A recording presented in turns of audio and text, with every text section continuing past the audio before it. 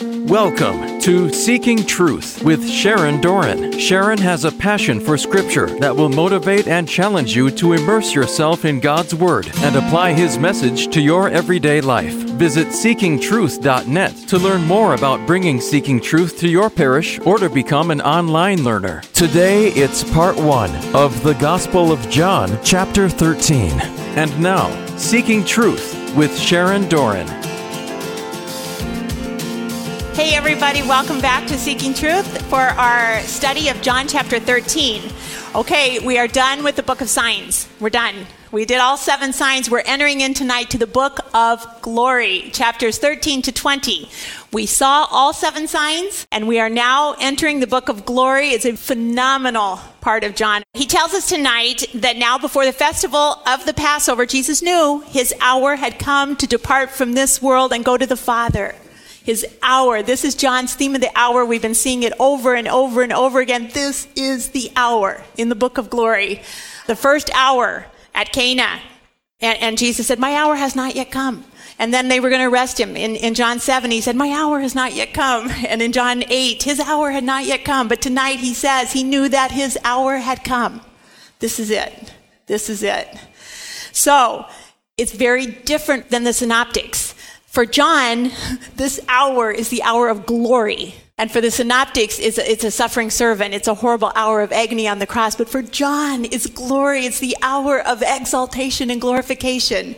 He's told us that several times, starting in John 3, that the Son of Man must be lifted up so everyone can have eternal life. And when you have lifted up the Son of Man, and again in John 12, when I'm lifted up, I'm going to draw all people to myself. The Son of Man must be lifted up. He's going to be lifted up on the cross. Then he's going to be lifted up in mass, and we're all going to be drawn to him. We're going to be drawn to him in adoration when he's lifted up. So for John, he gets it in a deep, deep, mystical, spiritual way. He's a master of this. And so it's an exaltation, the hour of the cross. Now, not only that, they don't understand. In this chapter, they don't get it yet, and they haven't got it at all up until this. But only after Jesus was glorified, then they begin to realize these things that had been written about him, these prophecies from the Old Testament, all these things that had been done to him start making sense. The hour has come for the Son of Man to be glorified. And now, tonight, now the Son of Man is glorified, and God is glorified in him. And if God is glorified in him, God will glorify the Son in himself and will glorify him at once. So this is just a whole different thing. And what we're talking about tonight goes for 4 chapters. This discourse they're having tonight lasts for 4 chapters. It's a long dinner party. And Jesus is preparing the apostles for his exodus. He's the new Moses. He's having an exodus, a departure from the world. So tonight we begin the book of glory. One thing we have to know with John is the theme of the bridegroom. And we're going to see it in these next 4 chapters starting tonight. But John's going to use several Old Testament antique Jewish wedding traditions to teach us. And they go over people's head a lot because we don't know Jewish weddings, most of us. But this is what John is banking on. The passion and the cross of Jesus Christ was the fulfillment of ancient Jewish prophecies of a wedding, when the God of the universe would wed himself to all humankind in an everlasting nuptial covenant. This is a wedding. This is a wedding. Welcome to the wedding feast. Now, the very first wedding in the Bible is the primordial marriage. And it's not just Adam and Eve, but it's Adam and Eve and God. They're all 3 wed. They're wed together. This is really important because we have to know what we lost to see what we have to get back. So Adam and Eve are the primordial first wedding in Genesis. But they're wedding their creator. They're wedded to God. In God, they have everything. They have original holiness. They don't really need anything because they've got God. They're in union with the Trinity. It's a perfection of union. It's a hidden Trinity because Jesus is the tree of life and the Holy Spirit is the water of life. But they talk face to face with God whenever they want. They partake in his divine life. They're wedded to him. But when they sin, they lose that. When they sin, they get expelled from union with God. They're not in communion with him anymore. And sin is what separates them from this fullest communion with God, the Trinity. But God in his mercy is going to kill his first creature. It's an animal. He's going to cover their shame and their guilt with an animal skin, and he's going to teach them to use the blood of the animal to offer a blood atonement for their sin. They could offer an atonement back to God to atone for their sin, to make up for it. And it's a blood sacrifice. And he teaches them how to do that before he expels them from the garden. So after the fall, everything's changed. They were in this perfect equality and this perfect unity with God.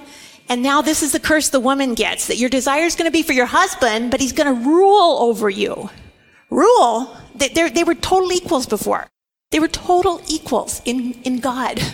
Now he's going to rule over her. And so we see Adam, who was the king of all creation, he got to name all the animals. He only names Eve after the fall because he's ruler of her. That's a kingly thing to do, is to name your subject. So he names her Eve, which means the mother of all the living. But one problem, their children aren't fully living because they're spiritually dead. And so Adam has to learn to be the headship over his wife in a priestly way. He didn't do that before because he didn't defend the garden. He didn't protect his bride, his queen. And he let the enemy right under his nose. So now the result of that for the woman's curse is that your desires for your husband, but he's going to be king over you, lord over you, master over you, rule over you. And that wasn't how it was originally supposed to be. They were totally equals in Christ before that. Male and female, God created them in his image and likeness. So these perfect union, these perfect equals, now because of the fall, have the man ruling over the woman. This isn't how God created it. We're supposed to be equals in God. Male and female. We're supposed to be equals. And that's why this unrest exists. He shall rule over you was not God's original plan. That was the curse to the woman. So there is an inequality and there's a tension there, and we feel it all the time in our society because after the fall, everything was topsy-turvy. Everything was disordered after the fall. It's not perfect anymore. We're not in Kansas anymore. We're not in Eden anymore. So the disorderment gets rewrited in Jesus Christ. He rewrites everything. He sets the topsy-turvy. He puts it all back together perfectly. If, and that's a big if we live in Christ. Now, do we live in Christ? Steve and I should be totally equals in our marriage in Christ. But boy, we didn't live in Christ over the holidays too much. I mean, I lived more by the flesh many times. And I got tired of serving. I got tired of washing feet. I got tired of cleaning up after the kids. I got tired of picking up. But if we live in Christ, things are rewrited, reordered. But we have to live by the Spirit then and not the flesh. Paul tells us that time after time after time after time. It's hard to always live in the Spirit because we live in this world and we get our feet dirty. So everything was rewrited when he died on the cross, when I was baptized and I was washed clean from original sin. Then what happened? I got dirty feet very quickly, very quickly. So same with these guys. Everything was perfect. Then they sinned. Then they got exiled. They lost that deepest communion with God. And they look at each other and that's all they have is each other now. God's not there anymore. And so they figure out to cling to one another. Without God, that's all they got. He looks at her, she looks at him, and they cling to one another like never before. They're banished. They're out of that perfection of union. And they don't know what to do, so they cling. And they discovered that their bodies fit together in a remarkable one flesh design way from God. Male and female, he created them in his likeness. And they cling to one another, and they unlock the most beautiful mystery through the complementarity of their bodies. And it's the most wonderful thing, and a beautiful image of God. The Trinity has opened up through the design of their bodies. And I can't imagine what they must have thought, like, oh, God's with us. God's with us again. For a split moment, God was with them again. He's here. They're imaging him. And it was wonderful. And it was paradise. And they were with God again. And that's what John Paul II calls the theology of the body. And here's his thesis statement. The body, in fact, and only the body, is capable of making visible what is invisible, the spiritual and the divine. That's all locked up in our body design, male and female. It goes on to say the body was created to transfer into the visible reality of the world the mystery hidden since time immemorial in God. God had this mystery hidden before the beginning of time. And it was to be, our bodies were to be a sign of God's mystery. So marriage is very, very, very, very, very, very important. And someone's out to destroy it. Our bodies, male and female, God created them in the image and likeness of the Trinity. God created them. Only the body is capable of making visible what is invisible, the spiritual and the divine. So in some way, our body's going to teach us about God marrying humanity. And it's called a mystical or a spiritual marriage. And John the evangelist is professional at this. He gets it. He gets the spiritual marriage. He's a celibate priest, but he so understands the mystery of a mystical spiritual marriage in his writings. And we have to enter into his writings in the spiritual sense of Scripture, or we won't get it. So in some ways, our bodies are going to teach us about God and his bride Israel in the Old Testament. And in some ways, our body is going to teach us about Christ and his bride, the Catholic Church, in the New Testament. It's both a marriage. And so we have to understand the analogy of marriage, the metaphor of marriage. And St. Paul and St. John really get this and use it a lot. So Adam and Eve cling to one another. They unlock this beautiful mystery that God's still with them. He's imaged through their bodies. They're imaging the Trinity. They become co-creators with God. They image the Trinity, and here's what they figure out. It's like this one flesh union, like God and Jesus, they're one. And the Spirit of love and the Spirit of life flows through them. And they look, and it's a new baby. This is an image of the Trinity. It's the most beautiful gift from God. And the family then becomes a model of the Trinity, because the family becomes the domestic church, the bride of Christ. It's a little mini model. And Satan hates that. He hates anything that images God because he can't have God anymore because he said, I will not serve, and he's banished to hell for all eternity by his own choice. But he hates marriage, he hates family, he hates church because church is the bride of Christ and it's a marriage. So the sons of Adam and Eve learned to protect the family. They're a new priesthood. They learned to offer atonement to God and sacrifice through a familial priesthood. One son, Abel, was a more obedient priestly son than the other son, Cain. And Abel becomes a foreshadowing of Jesus Christ. Wait, back then. Why? He's a priestly son whose innocent blood is poured out, and he is sacrificed innocently, totally innocently, and his blood cries out from the cursed ground. And that's what Adam's curse was. Adam, because of you, the ground's going to be cursed. And Abel's blood is sinking into the ground as an innocent offering. Something's coming. That's a prediction. We said it in the first Eucharistic prayer at Christmas. As you were pleased to accept the gifts of your servant Abel, the just. He's mentioned this many thousand years later. From the beginning of the Bible to the end, it's a marriage. You got to understand this. God wants to wed all humanity. Now he has to figure out a plan. It's from Genesis to Revelation, marriage. The Bible ends in the book of Revelation. We studied it last year. The very end was the marriage supper of the Lamb where the bride was unveiled, the church. God weds humanity. In the middle of the Bible, it's there too. Nuptial imagery, the Song of Solomon. I have found the one whom my soul loves. I am my beloved, and my beloved is mine. The prophets use all these marital images to call Israel back into right marriage with God. Time and time again, it's a marriage. And in the New Covenant, the New Testament of the Bible, John is going to see the wedding day of Jesus Christ as his crucifixion. And nobody sees it that way other than John. The wedding day that will bring God back into full union, into a full marriage with humanity, is on the cross. That's what we're entering into. The Last Supper was his prenuptial wedding banquet, the groom's dinner, a Passover dinner where he's the main course. He's going to be the lamb that's served, the Passover lamb. Behold, the Lamb of God. This is where we find ourselves today in the third Passover in John's Gospel. It's a major allegorical theme. Next week's really marriage. John 14, marriage.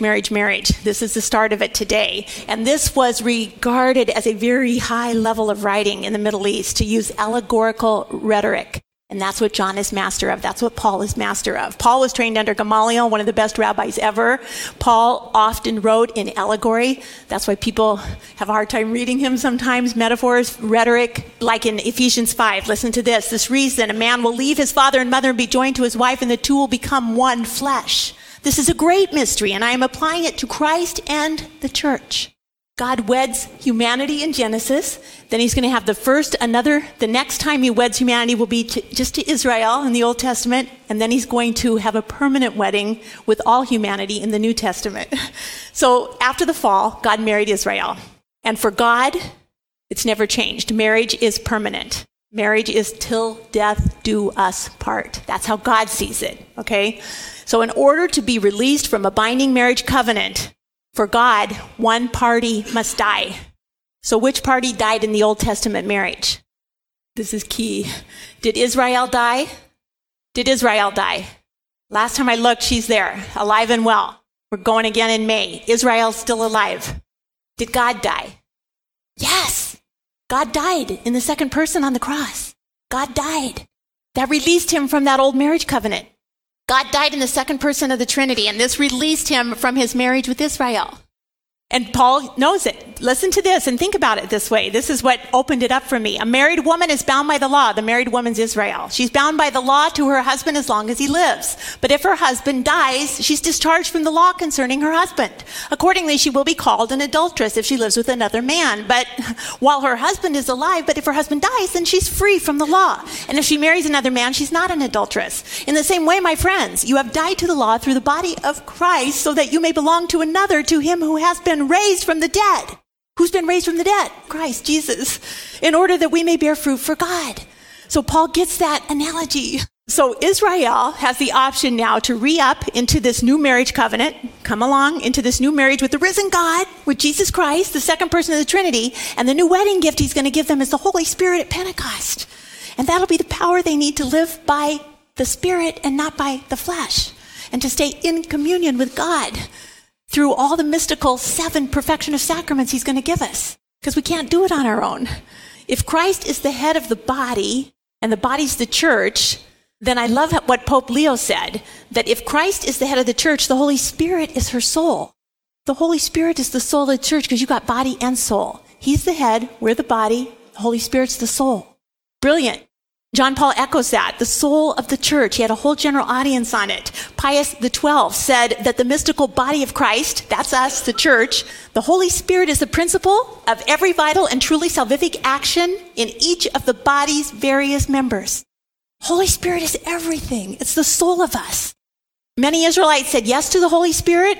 In fact, 3,000 came forward that day for baptism in the Holy Spirit, Father, Son, and Holy Spirit. All were Jewish. They all came into the new marriage covenant. But in Acts 10, the Gentiles also came in. The Gentiles came into the new marriage covenant. How? By the Holy Spirit. How did they get invited in? How did we know they were supposed to come in? The Jews said, this is our God. He revealed himself to us. This is our God. But Gentiles, guess what? It was the Holy Spirit. The Holy Spirit was poured out even on the Gentiles. And Peter said, can anyone withhold water from baptizing these people? They received the Holy Spirit just as we have. Even before they were baptized, God was pouring the Holy Spirit on them. Cornelius and his household. So Peter said, they got to be baptized. Oh, baptize them in the Trinity. So it's amazing how this marriage thing carries through. So we're approaching the wedding day, the crucifixion of Jesus Christ, and the Last Supper is tonight. And when we see icons of the bridegroom, this new bridegroom in this new covenant, he doesn't have on a tuxedo and he's not, all spiffy. He's usually naked or with a robe that he's been mocked and spat on. He has blood dripping down, a crown of thorns, not a wedding crown. And so the bride of Christ, the body of Christ, has to stay in communion in this one flesh way with her bridegroom. Behold, the bridegroom comes. Don't fall into slumber. Stay awake. Stay with him. And no one knew that better than Mary. Mary's going to stay in this marriage. She's not going to run when the going gets tough. She's going to stay at the foot of the cross. She's going to endure the most mystical, spiritual union. He's the bridegroom for her too. He's the lover of her soul. It's his sister and his bride, sister Israel and bride. She's the hinge pin between the two testaments, between the two marriages. And she doesn't run off. My temptation is when things get hard, bolt. I got a problem, a conflict with the kid. I'm done with you. He wants us to stay. He wants us to stay. And she knew that. And God wanted her to stay. Because God could have had a really peaceful death 10 years before this. She did it. She said yes to the incarnate. She gave birth to him. When he went off on his ministry, she could have just fell asleep one night and just went up. No! God knows this is the most powerful time. This is her wedding day too. He doesn't want to deny her that. We want to sanitize everything and not suffer anymore. And kill old people because it's so merciful so they don't have to suffer. Take them away from the power of the cross. That's wrong. They had a mystical union through suffering, through the cross, and the resurrection is ever so more powerful. A garden locked is my sister, my bride. A garden locked, a fountain sealed. She's a sealed virgin. He came into her, he went out of her. She's that gate in Ezekiel. She's sealed, she's a virgin. It's his sister, his bride. She stays in communion with what? The cross. Let my beloved come to his garden and eat its choicest fruits. Here's the new tree of life. It's the cross. She stays right there. And guess what? She's going to get to eat that fruit really, really, really soon. Because the choicest fruit of the New Testament is the fruit of her womb. And that's why we pray it in the Holy Mary, Mother of God. The fruit of her womb turns into the Eucharist. The fruit of her womb is Jesus. The fruit of her womb can't be eaten without the tree of life, the cross. We would have never got that without the cross. Ever. We couldn't be in communion with our bridegroom without the cross. It's the new tree of life. And have you ever thought about Mary's very first communion? After it was all over, when she got communion for the very first time, when the bread of Christ was broken and given to her and she ate her son. Can you imagine that? Her very first communion, Song of Solomon, let my beloved come to his garden and eat its choicest fruits. He is her choicest fruit, and she's going to eat him. You are what you eat. Taste and see how sweet is this communion. How sweet is this union with the Trinity. It's the best thing we can have this side of the veil. Mary Jo now is at the eternal wedding feast of the Lamb. She's getting the real banquet feast. We get this here now. Benedict says in his apostolic exhortation that the Eucharist, this was on the Eucharist is the root of every form of holiness, and each of us is called to the fullness of life in the Holy Spirit. How many saints have advanced along the way of perfection thanks to their Eucharistic devotion? What I'm going to talk about tonight is Catherine of Siena. But holiness has always found its center in the sacrament of the Eucharist, this most holy mystery that needs to be firmly believed, devoutly celebrated, and intensely lived in the church. Jesus' gift of himself in the sacrament, which is the memorial of his passion, tells us that the success of our lives, the success of your life, okay, you want to be successful? Well, the success of your life is found in the participation of the Trinitarian life offered to you truly and definitively in him in the Eucharist. You want to be successful? Go to the Eucharist. There's a mystical marriage when we stay at the cross. There's a spiritual union, and Mary stayed and John stayed, and all the rest of them ran. And they bolted. And when the going got tough, the tough got going. Not these two.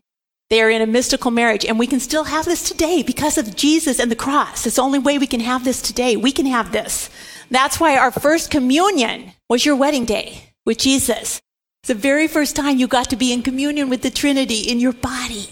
And that's why we dress the little girls up like a virgin. It's their very first time they're going to Jesus, their bridegroom. And all the grandmas are crying, and they have their hankies out, and they don't know why it's so emotional, but because it's a wedding, it's a spiritual union. Right? We don't even know why we do this. And the little boys have to be little grooms and little girls have to be little brides because they're entering into a mystical union with Christ and the Father and the Holy Spirit. It's their wedding day with Jesus, and they're so pure and overjoyed because they get to have Jesus for the first time. But none of it would have happened without the cross, and Mary knows that. So the power is in the cross. The cross is where it's at. This is the hour. The most excruciating pain she ever knew and the most excruciating joy she ever knew. The cross freed us from sin and separation from the Trinity, from the Father, and the cross brought us back into communion with the Trinity. So this is such a powerful, powerful, powerful hour. Satan had no idea. Let's kill this guy and get it over with and have him done and out and gone and duped. This is the wedding night. This is the blood of the new covenant. And Mary stayed in communion with the cross, and it's her wedding day too. It's his wedding day and her wedding day and John's wedding day. The best man, he didn't leave. He witnessed it. I witnessed it. I witnessed it. Not I witnessed it. I witnessed it. These two remained as in a spiritual communion until the very end. So you can imagine, like, I regret that I didn't go see Mary Jo one more time. I saw her recently, but then I heard she died, and I thought, oh shoot, if I could have just joined her in the cross one more time. But these guys stayed. They have no regrets, no remorse. They stayed in communion with him. You don't regret when you stay with the cross. You'll only regret if you don't stay with the cross. Don't leave when it gets hard. Other maidens stayed in communion as well. And we can't have our spiritual communion with him unless we embrace the cross, because that's where the power is. We have to embrace his cross. Some people want to sanitize the cross and just be resurrection Jesus, happy time Jesus. The power's in the corpse. The power's there. That's the hour of glory. And he is asking us to stay in communion with him always. Don't take him off the cross and sanitize it and make it no suffering. Embrace suffering. Embrace your cross. Stay. Because the resurrection is so awesome. Paul says, I'm rejoicing in my sufferings for your sake. And in my flesh, I am completing what's lacking in Christ's afflictions for the sake of his body. That's the church. Don't run from suffering. Rejoice in your sufferings. It's joining you to Christ at the most powerful hour. Such a gift. If Christ is the head, the body's the church, the Holy Spirit is her soul, that's where the communion is. Stay there. Don't run away. Now, after the cross, because of Jesus' cross, we have 77 recorded mystical marriages in the Catholic Encyclopedia, 77 saints who went into an actual spiritual marriage with Jesus. And what does this mean? In the widest sense, that there is something called a mystical marriage. And it consists of a vision in which Christ, the bridegroom, tells a soul that he takes it for his own bride, presents it with a customary ring, and there's a vision that's accompanied by a wedding ceremony. The Blessed Virgin and many saints and angels can be present. 77 documented saints had this. And I'm just going to talk about Catherine of Siena tonight because I fell in love with her studying all 77 of these, and I narrowed it down to her. She's only one of 4 female doctors of the church, of the 36 doctorates. She's one of them. So she's very sound, is what I'm saying. She's the youngest of 25 children. Her parents had 25 kids. She's number 25. And at age 7, she consecrated, vowed her perpetual virginity to Jesus. She loved him right off the bat. And she was doing that. Her first vision, her father opened the door and saw a dove over her head. And she had consecrated herself to him at age 7. Her mother did not like this. She would levitate. Catherine of Siena would levitate, and her mother would say, "Get down, this is childish fanaticism." And she would try to put an end to it. And Catherine chopped her hair off. She had beautiful long hair, and they had some means. She had beautiful clothes. She went into simple clothing and chopped her hair all off because she wanted Jesus to be her groom, and she didn't want to be attractive to anyone else and be swept up by another lover because she wanted Jesus. One time on Christmas Eve, she had a vision where Mary put baby Jesus right into her arms and blessed her as a spiritual mother and teacher, which she became both. To many popes sought her counsel. The mystical marriage. This is a spiritual marriage between her and Jesus. It is documented. Many paintings show her marrying. The first one was she was married to baby Jesus. And I kept seeing all these paintings of her marrying baby Jesus, and I thought, he's a little young for her, And so in researching some more, I'm thinking, why is she marrying baby Jesus? Now remember, these mystical marriages always stay in union with the cross. That was part 1 of the Gospel of John, chapter 13, on Seeking Truth with Sharon Doran. To learn more about Seeking Truth Bible studies, visit seekingtruth.net. Tune in next time for more Seeking Truth with Sharon Doran.